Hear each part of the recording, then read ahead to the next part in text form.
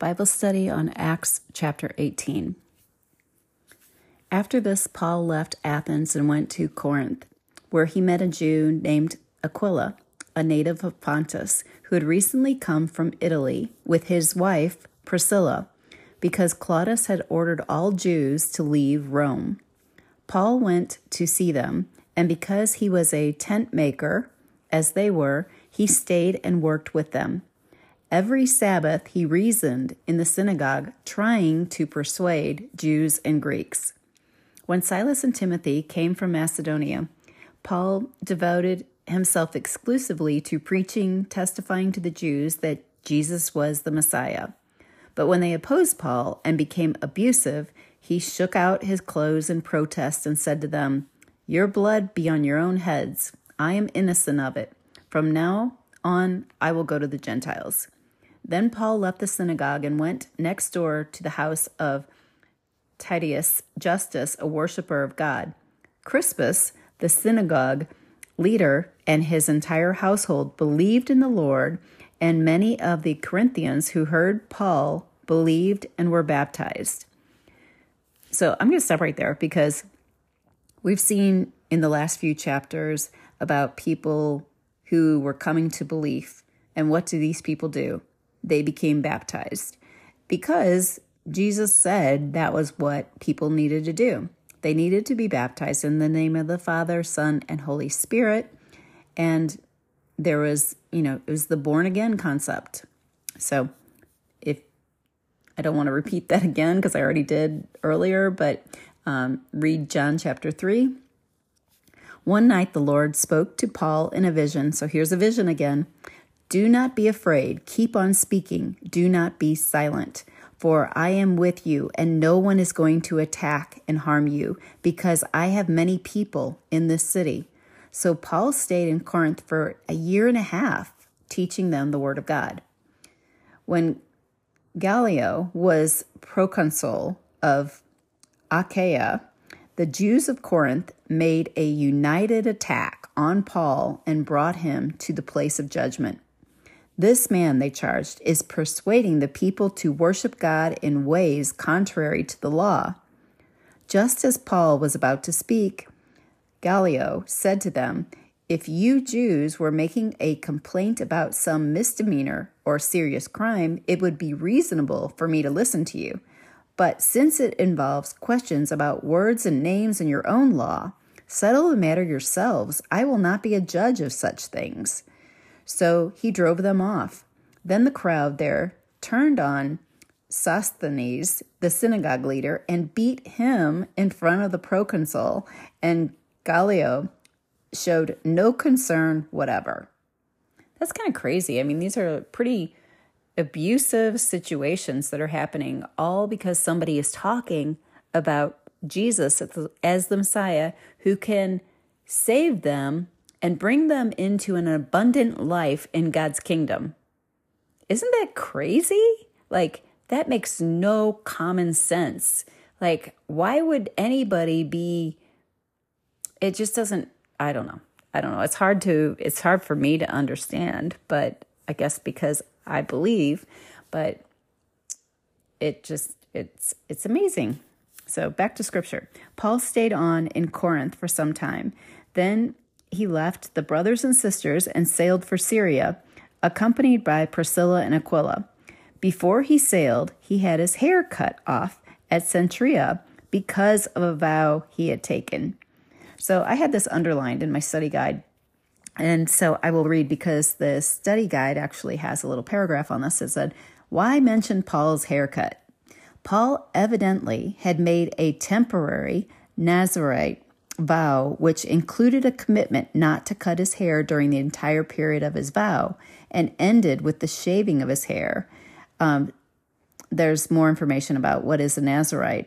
Paul likely did this to show the Jews that he was still committed to the scriptures and he saw himself as a Jew.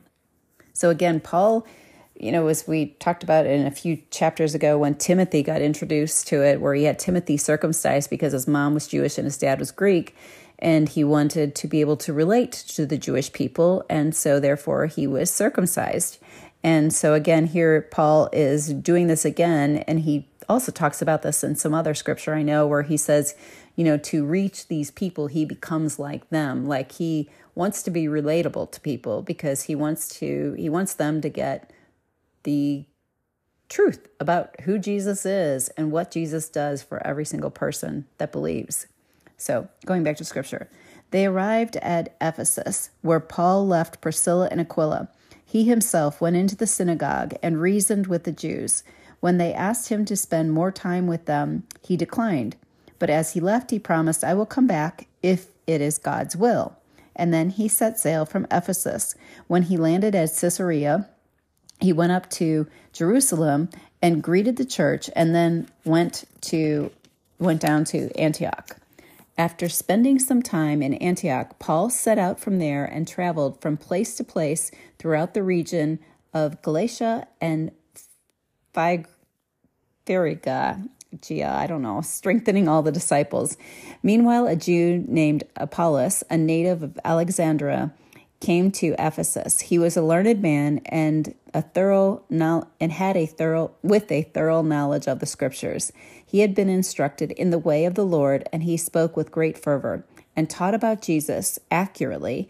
Though he knew only the baptism of John, he began to speak boldly in the synagogue. When Priscilla and Aquila heard him, they invited him to their home and explained to him the way of God more adequately. I want to stop right there because I underlined this. He knew only of the baptism of John. So he's been instructed, but he only knew about the baptism of John. This is going back to read chapter 3 of the book of John, because Jesus tells Nicodemus that you need to be born again. And there's like two births, born of the water and born of the Spirit. The first, born of the water, is the baptism that John gave. John gave a baptism of repentance. When Jesus started preaching, he went about telling people to repent because the kingdom of God was near. There's a common theme throughout the Bible of repentance. And repentance is, first of all, recognizing something that's sin, asking for forgiveness from God, and turning away from it. You don't keep doing it and asking for forgiveness or relying on grace to save you because you're not perfect. That's kind of a twisting of God's words. That's not what Jesus calls for. And if you don't believe it, look at all the church letters that went out in the book of Revelation. So these are all, Christians, believers, and the common message that Jesus gives to all the churches is repent. Look at it. Check it out. There's like 7 different churches in the book of Revelation at the very beginning. That's the common theme. He tells them what they're doing good and what they need to improve on. And he basically says, if you don't repent, here's what's going to happen to you. And so don't believe the false teaching of grace. And even Paul says this later, like, you don't abuse the grace of God. We are saved by grace. It's not by works. But we can't abuse the gift that God gave us. It doesn't mean that because of grace, we can keep on sinning. And even Paul says that in one of his letters to someone in the Bible. I can't remember where it was, but he says you don't keep on sinning. You stop that. You turn from that. You repent. That means to change your ways, turn to God, become obedient to what God says.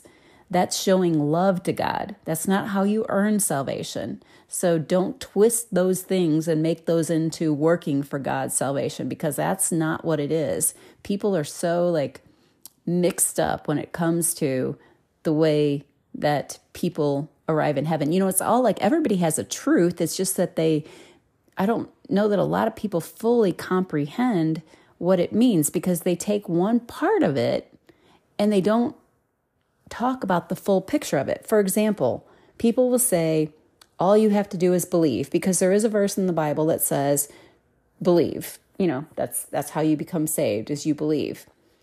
And if you just read that one verse, that's what you would think. You would think, okay, I'm saved because I believe. But if you read the Bible and you read the whole chapter and you read the whole Bible, really, what you understand is just believing does not save you. Because do you think Satan believes? Do you think Satan believes that Jesus is who he says? What do you think about the man that Jesus came upon that had 7 demons in him? And they said, like, who? I don't know if it was 7. It was not a 7. There were more demons than that in him. But the person spoke to Jesus and said, I know who you are. Why are you here? What are you going to do to us? Please do not send us, blah, blah, blah. Because they recognized Jesus. They knew Jesus. So if you believe, like, that's showing belief. Like, I recognize you. I know who you are. I believe you exist. You're there. That's not what is going to save you. And I think people get that false idea because of the way they get one verse out of the Bible. If you believe, you're going to take action because Jesus says so many times, he talks about repentance. And if you only read one chapter to fully understand what Jesus says about entering the kingdom of God, it's John chapter 3. And when he explains it to Nicodemus, that you have to be born again. So Jesus took care of making it possible. If Jesus didn't die on the cross and resurrect, then it wouldn't be possible for us to be in God's kingdom. So Jesus is the only way. And it's the gift of his. He was the sacrifice that was required by the law that is in existence, that won't go away. The law of sin is death, or the wages of sin is death. That's what Jesus broke. That curse that was on all of mankind, that's what Jesus broke. And it required a perfect, sinless being to do that. And that was Jesus. Nobody else is perfect and sinless. Nobody else could do that. So Jesus is the only one who made it possible for us. But just because Jesus died on the cross and made it possible doesn't mean that all of us sinners are going to be there. We need to do preparation. We need to prepare ourselves. Jesus even said that when he talked about the 10 virgins in a parable in the Gospel of Matthew, I believe. It's probably in multiple ones of them, but he talks about the parable of the 10 virgins. These people are believers, they're virgins, they've prepared themselves, but they don't have the Holy Spirit. The oil is the Holy Spirit, the anointing of the Holy Spirit. So starting with John chapter 3, you have to be born again, born of the water, born of the Spirit. So then there's the parables of the 10 virgins, and they run out of oil, and oil is symbolic of the Spirit. So they don't have the Holy Spirit. So the door shuts and they're locked out. They're not in the kingdom. But they were prepared. They were virgins. They were already, they had done other things. So they did half of it, but they didn't do the full thing. But, so why would Jesus tell Nicodemus, you have to do these 2 things, basically? You have to repent. You have to repent, turn away from your sin, and you have to get the Holy Spirit. And everybody should want the Holy Spirit because the Holy Spirit helps us stay away from sin. The Holy Spirit is like what Paul says is a deposit on our future inheritance. That should be something that we all seek, and that is received through Jesus when our hearts are truly turned towards God, when we are truly seeking to be obedient. We truly we love God. And that's when Jesus will decide when he gives the Holy Spirit. But purely in Scripture, we can see right now that this man that we were just reading about, he only knew of the baptism of John. He didn't even know about the Holy Spirit. So luckily, Paul and his group invited him to their home and explained him the way of God more adequately. Like he only got part the message. He didn't know about the Holy Spirit. There were other times in the book of Acts where people did get baptized, but they never received the Holy Spirit. And so then the disciples who were there at the time made it possible for them to have the Holy Spirit or talk to them. They didn't know about the Holy Spirit. That's what it was. They didn't even know about the Holy Spirit. So they did not receive the Holy Spirit. Well, they were not prepared yet. There's also another parable that Jesus told, and this is about the wedding banquet. And, basically God inviting this, Jesus is the groom, and then, there's the bride, and then there's people who are invited to, to the wedding. And, these are all symbolic or metaphors to explain a concept. And so there's a man that's there. First of all, people are refusing or turning down God's invitation. Like God's putting invitations out to the whole entire world. Come be a part of my kingdom. Come be at this wedding that's coming up in the future. Accept this and come be with me. But people are rejecting it. They are saying, no, I'll do that later. Or I don't have time. I'm focused on this. God's not their priority. And I know I was like that too. For a good portion of my life, God was not my priority. He was in my life, like I cared about God, but he wasn't my priority. I wasn't fully submitted to God. And it takes a decision to do that. And it takes a serious commitment to do that too.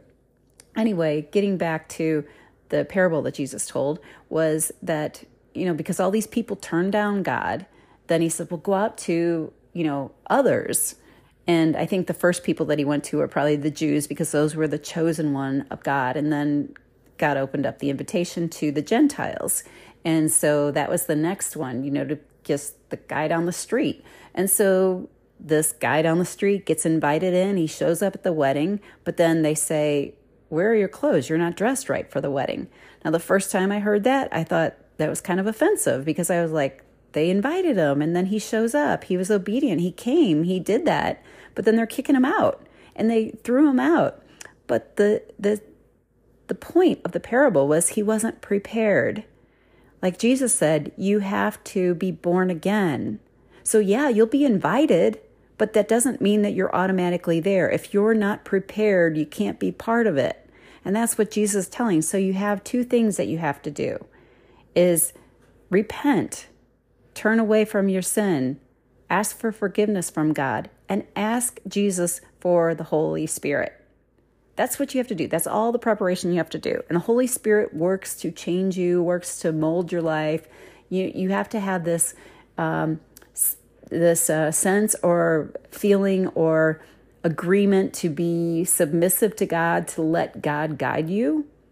You have to want God to guide you, and God will do that. God loves us, and that's just so important. And I think so many people don't understand what's in Scripture, and they think about, well, I'm saved by grace, not by works. But that's true. You're saved by the grace of God, that God had mercy on us, and God died for us, and God raised for. That's the only reason how we get saved. But that's not the end. You have to prepare. And if you think that I can just keep on sinning because God's grace covers me, you're sadly mistaken. It's all over the Bible about that. That's not going to happen. So if you are under that impression because church has made you think that, get into Scripture. Test my words. Go through the whole Bible and find out. But look at it, because if you think that's what's happening and you think I'm just fine and I don't have to worry about it because I'm saved by grace and I call myself a Christian, you better check into it before Jesus returns.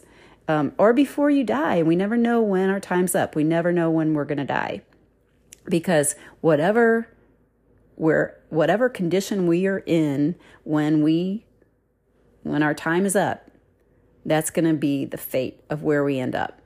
So this is something that all people need to take to heart and make sure. That's why it just makes me so upset when I just hear churches preaching grace, because they're not giving the full story.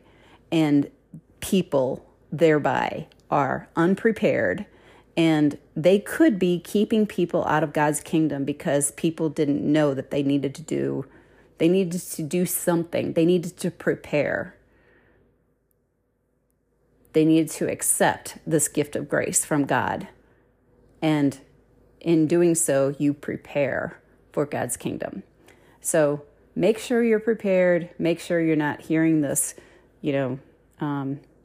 gospel that isn't quite the whole picture. It is truth, but it's not the whole story.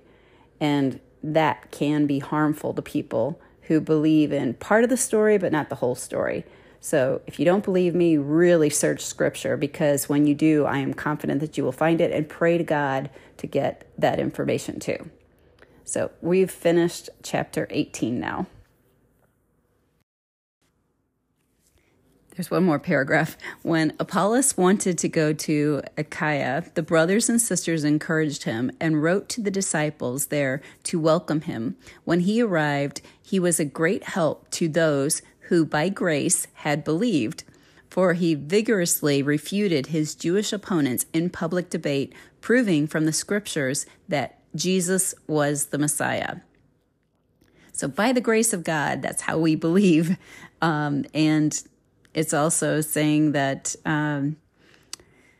he was proving from the Scriptures, and the only Scriptures they had were the Old Testament. You got to remember that Jesus was the Messiah. So it wasn't the New Testament, it was still the Old Testament, and they were using the Old Testament to prove that Jesus was the Messiah.